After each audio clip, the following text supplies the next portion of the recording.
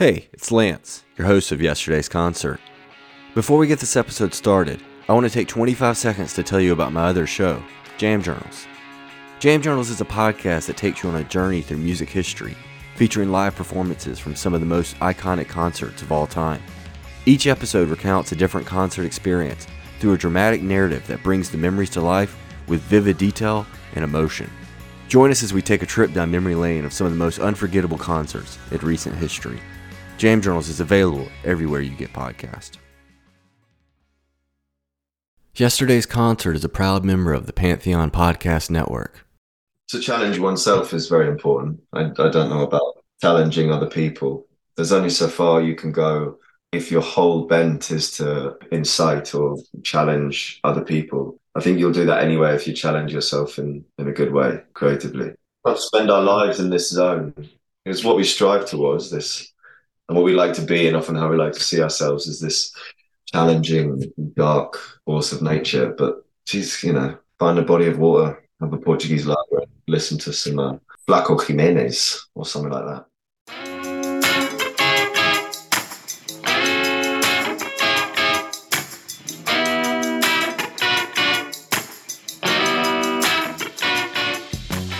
Welcome to Yesterday's Concert, a podcast that celebrates live music. My name is Lance Ingram, and in this episode we talk to Angus Rogers, frontman of Opus Kink.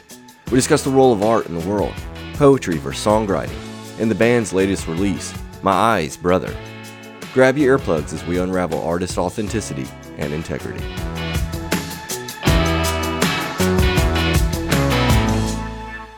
So I'm here with Angus Rogers, frontman for Opus Kink, killer band. Angus, how you doing today, man? I'm well. How are you, Lance?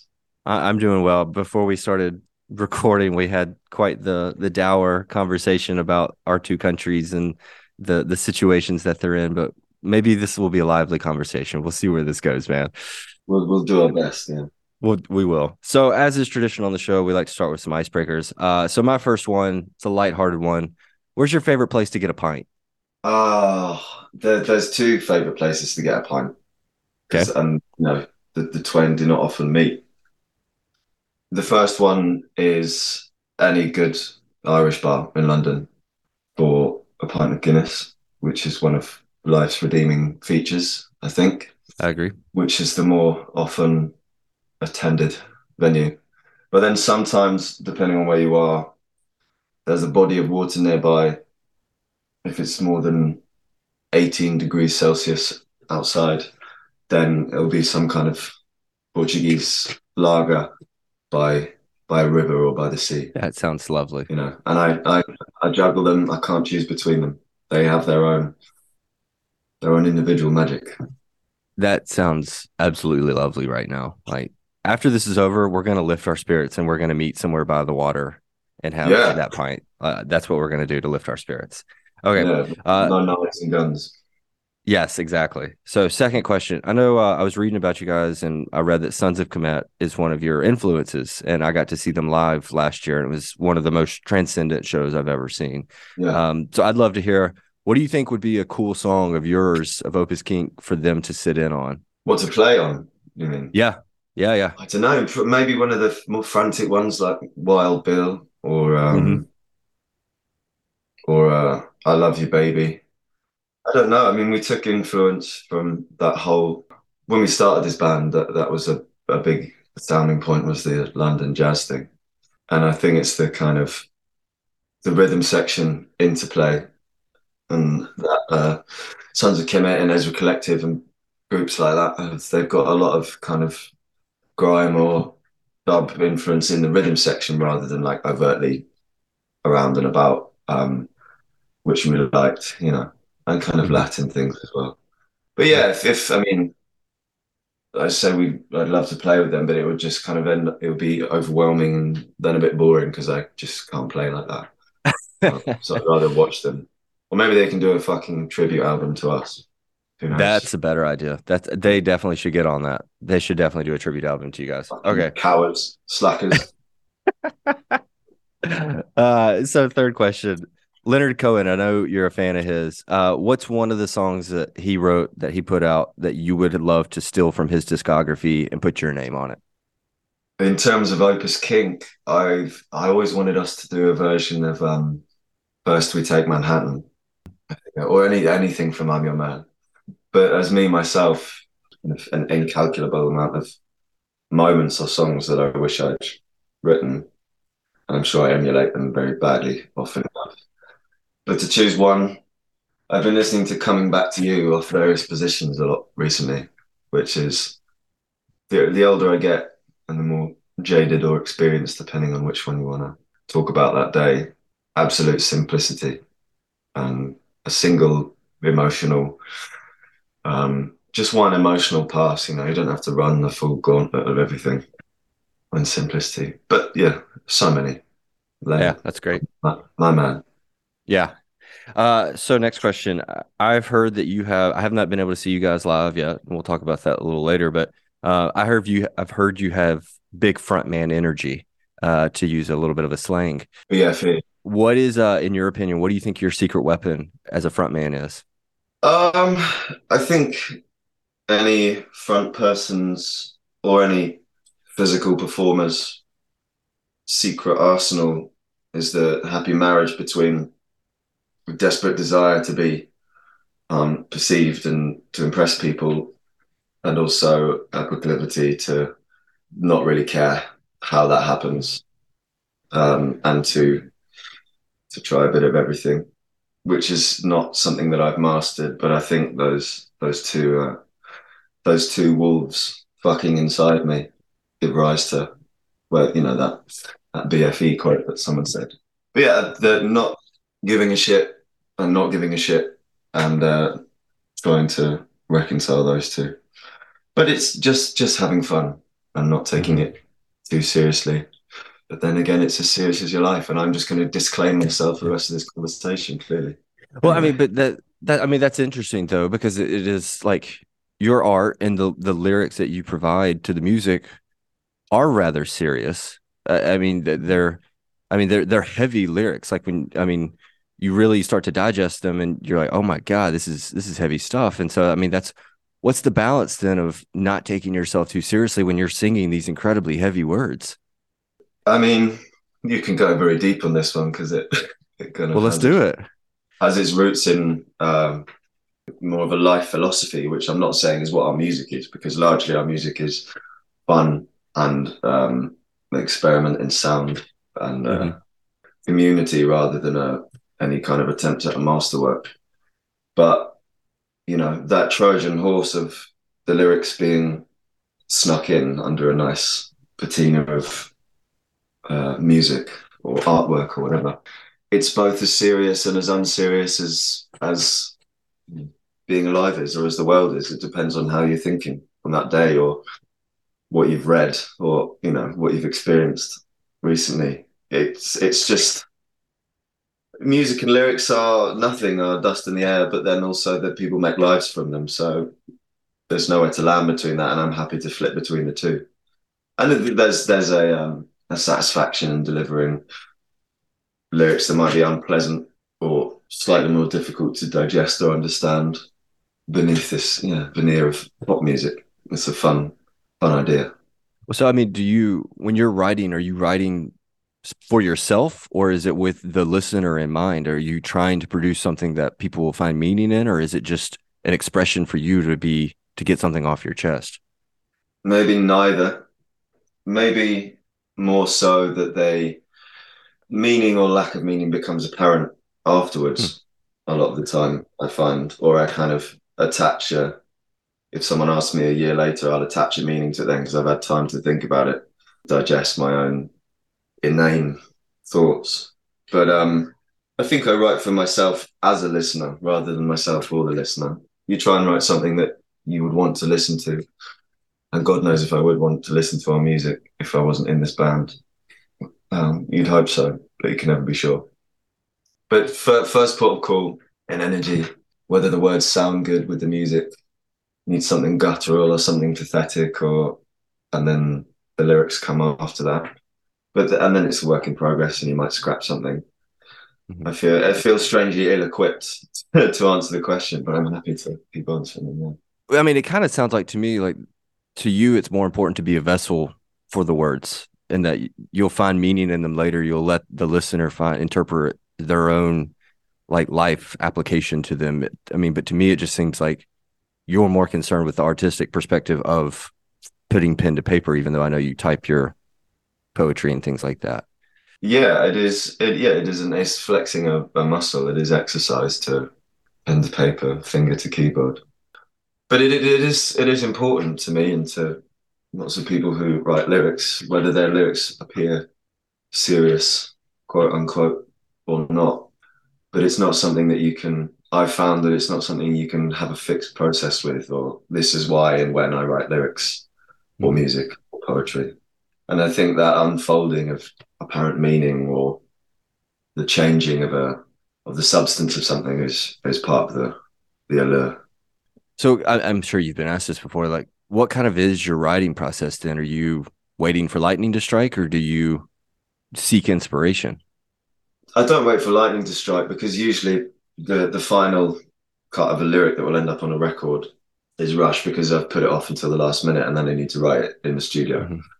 But it's usually a method of kind of vomit, spewing as much out as possible and then playing with it later. But again, I couldn't tell you a single way that these things come about because the pace of life changes and the way that you feel about how you do it changes all the time. So it's best not to land on something, I don't think.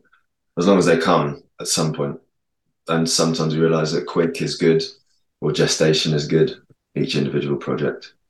So bring on the next miserable, mind boggling confusion as to how lyrics come about. I have that one under my belt. Do you ever? I mean, it seems like you're pretty deadline driven in the sense that like you got to get something done, so you put something out there. Do you ever look back and think, I wish I had more time with it, or is it if I had spent more time with it, I would have ruined what it was because it was so in the moment? Well, both. I think there's things that I'd like to change or I would have done better. Or, live versions of songs that we put out 3 years ago that are much better now. I also think that there are some songs that we play now that went too far, but fuck it, just put the next thing out. Mm-hmm. Take those lessons and make something new of it. Yeah, there's nothing to be gained in the what ifs. I don't think. Well, I mean, I know you have a book of collected poems, and I was in another interview. You were talking about kind of songwriting versus poetry writing, Mm, and I want you to expand on a statement that you said. You said a good poem doesn't necessarily make a good song. yeah, Can you elaborate on that? a lot of the time, poetry. I mean, poetry that people sing. Leonard Cohen again. He's done that a few times and put poems to music. But even still, he's had to change them, change the register or add some rhyme. I mean, I'm happy to stand corrected in the future, but poetry as music, I think it's more the assumption that it will work. People assume, well, if you write lyrics, that's poetry, and if you write poetry, then you're going to be good at writing lyrics. But the most stunning songs that a lot of my favorite songs, the gravity of one line and where it's placed, or the utter simplicity, or repetition, which are all things that can be utilized in poetry. But pop music and its sensibilities is a complete different essence to poetry. And in the same way, your favorite, a lot of the time, if you read Bob Dylan lyrics, from those early mid 60s times, you see them on the page and you just think, shut the fuck up, man. It's just this kind of, it's like reading Tarantula, his book. It's Yeah, just get over yourself, mate. But yeah. then he sings it with that air that he had or has. So they don't always translate. But I kind of ate my words after the interview that you're talking about because the time constraints. I was like, shit. Well, I'm exhausted and I can't grasp anything right now. So then I'll go back to a poem and lift a line. So I'm full of shit basically. But I mean, you're making it. There is a differentiation between the two that you're talking about. Because while you're talking about that, I'm thinking about like Jim Morrison when he did that album of poetry where he just recited poetry and he listened to music, or there was music playing behind him. Yeah, And as a teenager, I was like, oh, this is so heady and deep. And but now as an adult, I'm kind of looking back on it, I'm like, that's really pretentious. Like it is kind of yeah, pretentious. yeah. You've got to run that risk really. And that sounds like a poetry record rather than a poems as songs, Yeah. spoken word over music, which is pretentious. Yeah. But somebody has to do it, and you lay it out for the world to see and to judge. And some people will, die on the hill of that record, and other people will dismiss it as pretentious dog shite. Shit may well. In your opinion, is it pretentious to say if you're a songwriter to call yourself a poet? You can call yourself what you like. I think the label of poet is not something to be earned. Hmm. The label of songwriter is not something to be earned. As if you practice that discipline, then that's what you are. I think in lots of ways it's empowering to call yourself these things as long as you take it with the necessary pinch of salt and don't start getting too lofty about yourself. But as an affirmation, I write songs or I write poems or sins, not tragedies. Then do it. I think Yeah. we all need to be more. People are often very shy or over humble about their how they see themselves as a creative person. Life's too short to not call yourself the best harpsichord player in Kuwait or whatever. So I mean, if somebody, like you were saying, if somebody's shy about calling themselves that, you're more of the mindset that if you're producing art, you should be sharing it in some fashion. Is that what I'm hearing? Yeah, to a certain extent, like if you feel like it, then you are, whatever that may be. I think it's more it's bad to gatekeep things Mm. really. Many things are shit and a lot of people are unbearable, but we don't have to set those goalposts up before they've even started being shit and unbearable. Yeah, so just say it loud and proud. If you write poems, you're a poet. If you write songs, you're a songwriter. Well, I mean, and going back to the conversation we had before we started recording about just the bleakness of our state of the world, Mm. more art is definitely not going to hurt that. Like, it's definitely not going to push the needle in the wrong direction. I mean, if No, anything, it's not necessarily going to help it either, but I think on a personal micro level, it's definitely not going to hurt you individually. so you don't think that more art in the world would be beneficial? I mean, there's so much of everything. When we say more, adding Hmm. one more drop to the heaving ocean, I think a call to arms for more art because more art now is that would have meant a different thing 50, 100 years ago, but Hmm.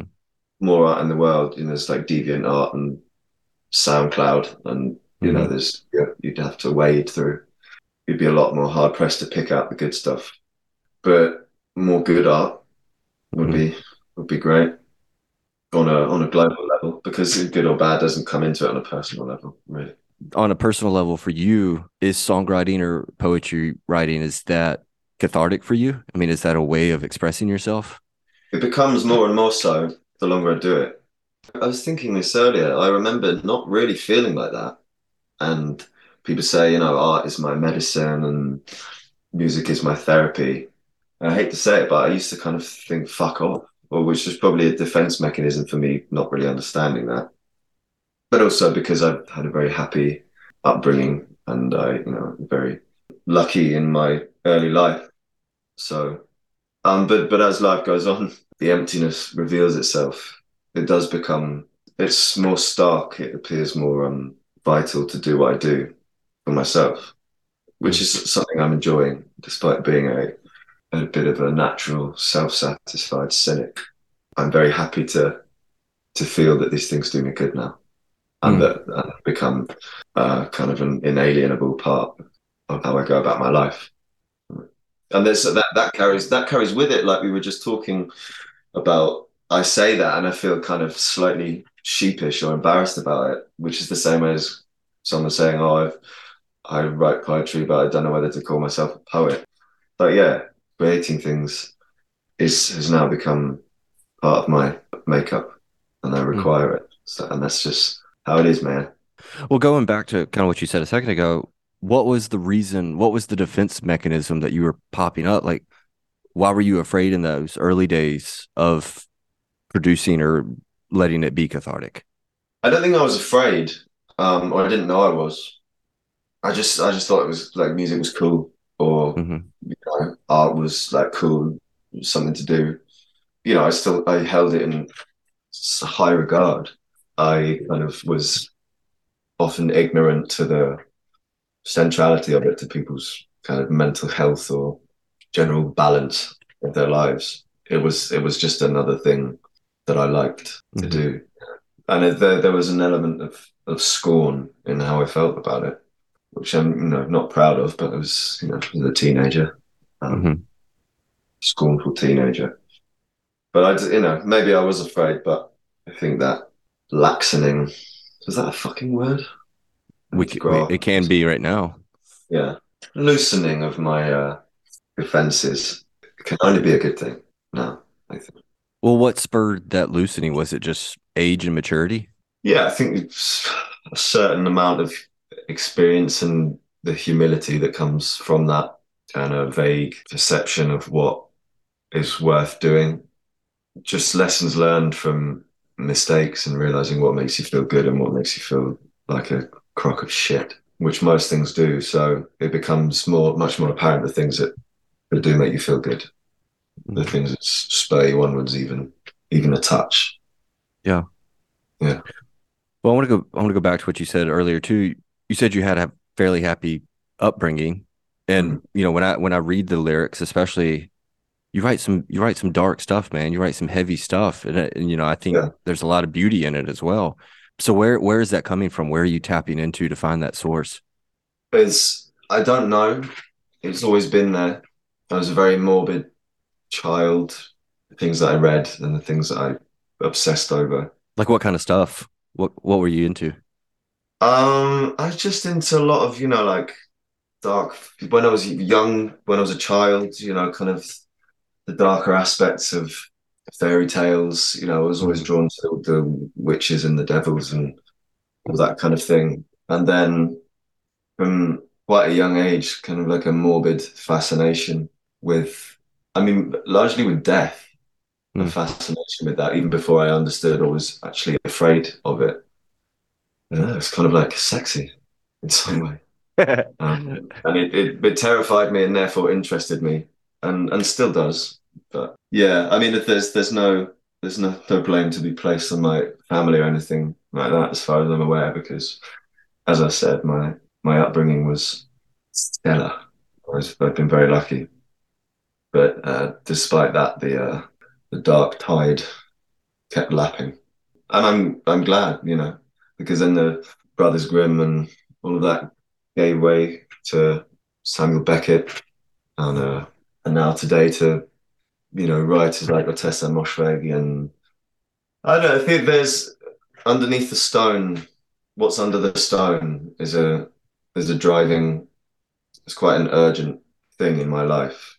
Underbelly, not necessarily of society at large, but what's on the underbelly of my own mind or my own understanding of life. Question everything, and the filth and the worms are. You might as well roll them out into the light. And sometimes it does me dirty, and I feel a bit lost in it. Put myself in that position. So there you go. I mean, do you think it was because you had such a fortunate upbringing? Do you think it was a form of rebellion, or do you think it was more a search for the realness in life? Because I mean, like your song 118, like it's a reference to Ecclesiastes 118, or at least you reference in it in the song. And Yeah, I mean, I've read the book of Ecclesiastes, and a lot of what you're saying kind of resonates with that book as well. Like, I mean, yeah, that kind of the realness of like everything will wither away, nothing really matters. And so, I mean, yeah. which do you think it was? Was it just kind of the search for realness that you was so sexy and attractive to you? I think it was. I mean, as I said before, with how I thought about art, I think it was just an aesthetic. It seemed Hmm. attractive, and I was drawn to it. And also from ancient pagan cults to Edgar Allan Poe and Aleister Crowley, and then to goth and emo. Hmm. There was always a sense of you know something that other people don't. To be different, to be Hmm. special, and to be kind of misunderstood and feared, but in like a cool, sexy way. It doesn't feel particularly rebellious against my life. I think it's rebellious against in a base sense rather than a punk sense. Hmm. I think it's against rebellion against the norm of things we're fed, which is the most tired concept in the world. But as a young adult or as a teenager or even a child, if you start to feel that early on, then it becomes part of your misshapen identity, for better or worse. But I mean, isn't that the basis of every good art is that it's challenging at least the listener or the observer, it challenges you in some way. I mean, in my opinion, music is the highest form of art. And I think about all the things that have challenged the status quo. I mean, look at Elvis. I mean, the way he challenged the status quo revolutionized music and moved it forward. So, I mean, don't you think it's important that we challenge art? I think yes, and challenging art is a driving force. But I also love lots of kind of really bad, vacuous pop or country music or pop country and Mm-hmm. things like that. And I don't know why, and then these sugar-coated chord progressions. But then I think I like them because it's as a breather or Mm-hmm. a garnish to Yeah. the things that challenge you. But yeah, to challenge oneself is very important. I don't Mm-hmm. know about challenging other people. There's only so far you can go if your whole bent is to, incite or challenge other people. I think you'll do that anyway if you challenge yourself in a good way, creatively. We do try to do that ourselves. And the music that often inspires us and lots of other people is music that seems more daring or more base or with fewer morals, with a stripping away of things. I mean, it's funny you mentioned the pop country. I don't believe in guilty pleasures necessarily, but I will say that like Brad Paisley, I don't know if you're familiar with him. A few Uh, songs. yeah, I mean that to me is like a guilty pleasure because I don't like to admit that I like it, but Yeah. during the summer when it's hot and I can sit by the pool with like a cold beverage, that's I'm probably going to put on some Brad Paisley. But I think it's almost kind of like you were saying, it's a form of escapism because I do listen to something heavier like Opus Kink where I start digesting the words or I start digesting the value of the art and it challenges me and it makes me think. And then, Yeah, you need some time off, man. You can't, yeah, you got to refresh. can't spend our lives in this zone. It's what we strive towards, this, and what we like to be, and often how we like to see ourselves is this challenging, dark Mhm. force of nature. But geez, find a body of water, Yeah. have a Portuguese lager, listen to some Flaco Jimenez or something like that. Well, so I mean, is that like take a song like Mosquito? Is that kind of the basis for adding the funk and the more danceable like aspects to it? Is to I mean, I know that's probably just y'all wanted to do something funky, but like does that kind of counteract like we're talking about the heavier lyrics to make it more attractive to the listener, more accessible to you get the Yeah, heavy stuff, but you also get the escapism as well. yeah, totally.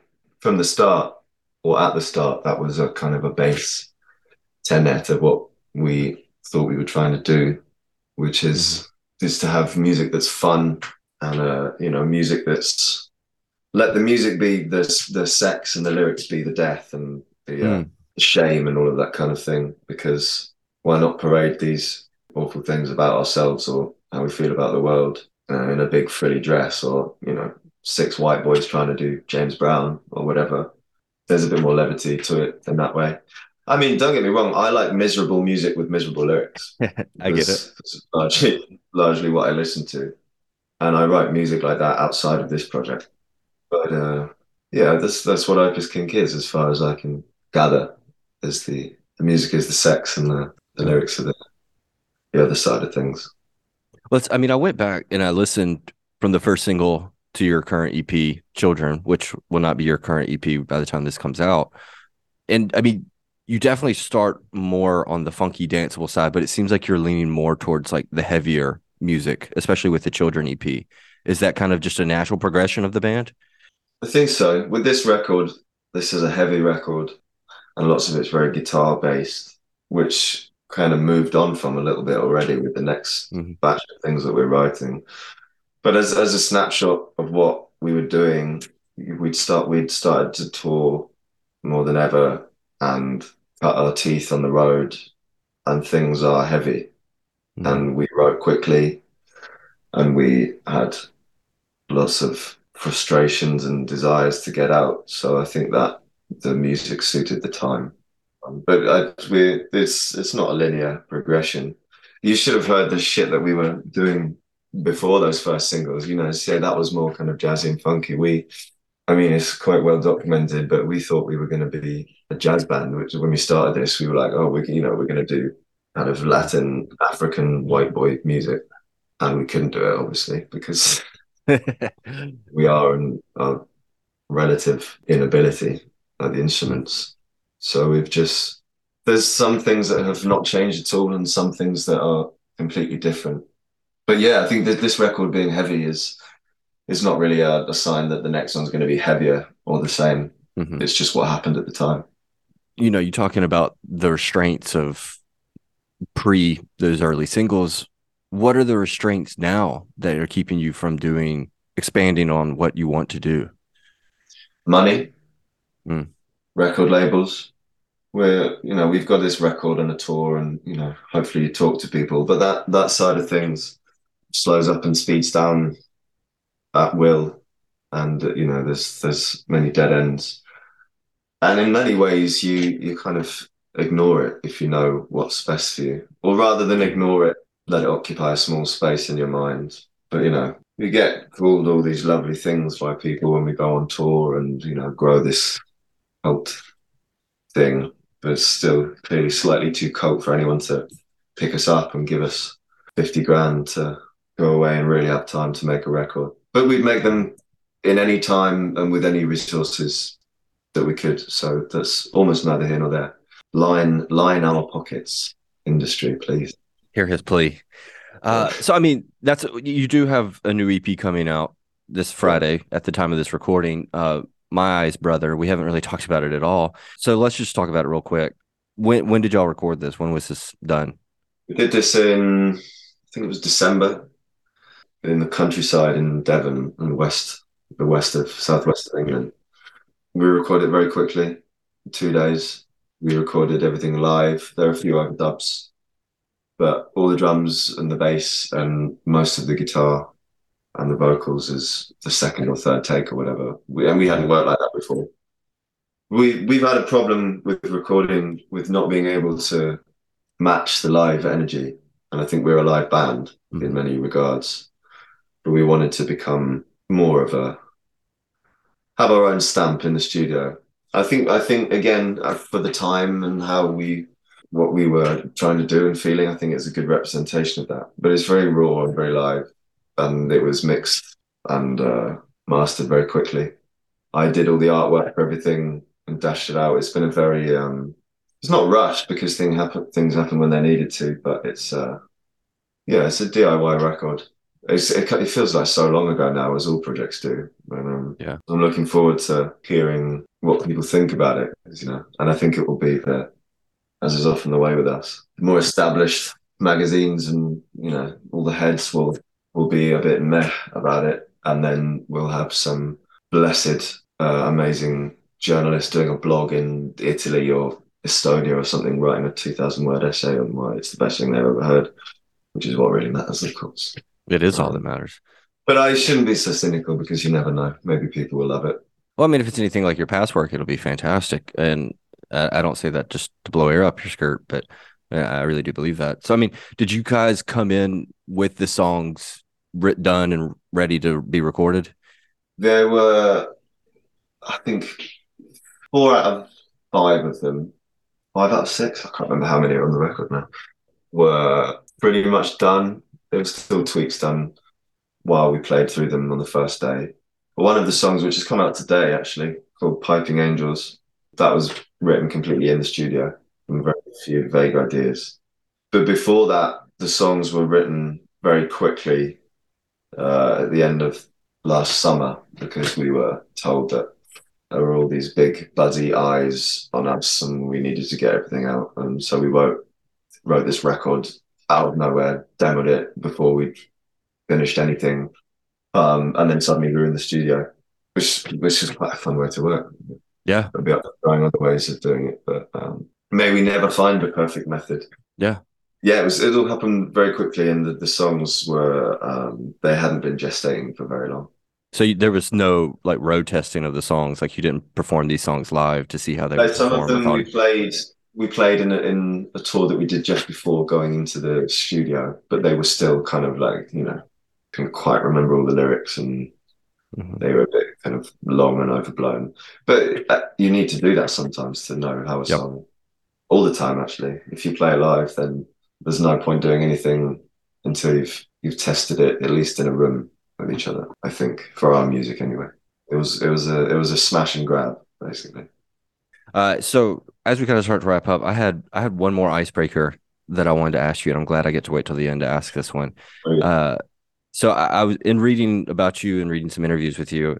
I've read that, and I'm not going to ask you the question, but you hate it when people ask you what the meaning of the band name is. That you've gotten it so frequently that you've just started to make up stories about how the band name came into practice. Yeah. I was wondering, do you have a favorite story that you've told somebody about how the band name came in? I mean, I did so many. I think there was one particular summer or year that I kind of looked at people just in amazement when they would come in with that as the first question. Yeah. Like, for starters, it's just like, you clearly have no interest in this. This is like, Yeah. Alexa, write me some fucking interview questions. I think but then also my replies were equally overblown and self-satisfied, or rather, conversely overblown and self-satisfied. I think there was one about because our alternative name within ourselves is, when you go to a green room or like a toilet in a venue and everyone's written their band name on the walls. Mm-hmm.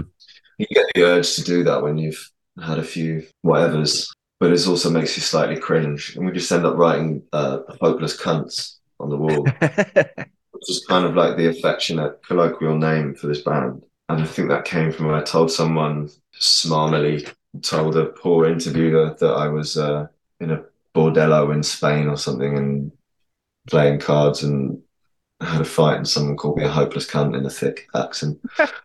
But I kind of probably write those off now because I could just grow up and be polite or just ask the next question. But I did do a fair few. So listeners, they are available out there to peruse. Oh, and they are well worth the read. I mean, I was thinking there was another one you were asked, something about like a memorable live performance or something like that. And you answered like one of the horny boys was like out sick or something. So you guys constructed a robot to play in his place. And then the robot was better than him.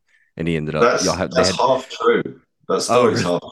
Oh, really? We were filming something in a warehouse that we used to rehearse in Brighton, and our trumpet player at the time couldn't come, so we had the audio recorded already, and we were just going to kind of play along to it. I don't know what that project was. We did lots of those kind of harebrained, ill-advised projects back in the day, but he couldn't make it, so we're like, well, fuck it, we'll just make him. I think there was kind of like the mic stand, a hat, a broom, and a trumpet with lots of gaffer tape. But it being an inanimate object, it wasn't in fact a better trumpet player. Yeah. But there's no smoke without fire.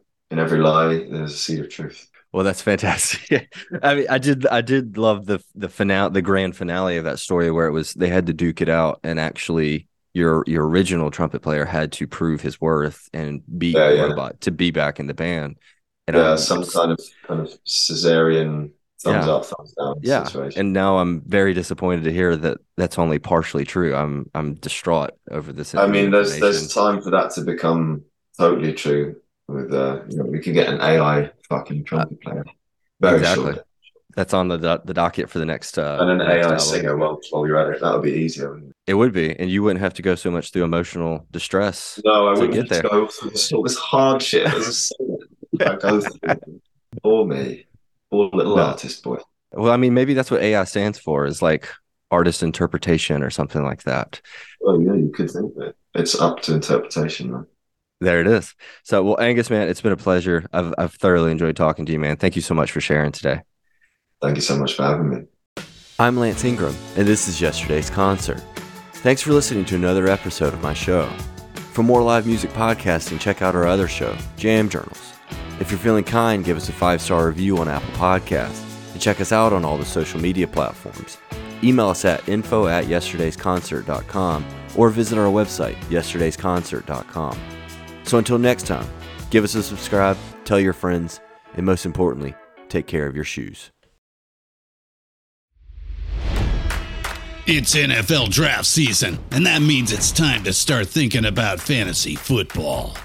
FantasyPoints.com features industry-leading experts and prognosticators using proprietary hand-charted data to help you score more fantasy points. FantasyPoints.com is the place to go for whatever kind of fantasy football you play. Whether you play fantasy football, daily fantasy sports, or do a little bit of everything, Fantasy Points has the meticulously researched content to guide you to victory. And why wait for the fall? Fantasy Points also covers the new spring football league, the UFL. Join the guru, John Hansen, Scott Barrett, Joe Dolan, and other massive names in the fantasy football universe with an exclusive offer. Use code Pantheon for 15% off any Fantasy Points package, including the all-in package, with access to every article, tool, and data nugget that Fantasy Points has to offer. That's FantasyPoints.com and code Pantheon for 15% off at Fantasy Points. FantasyPoints.com, code Pantheon. Score more fantasy points.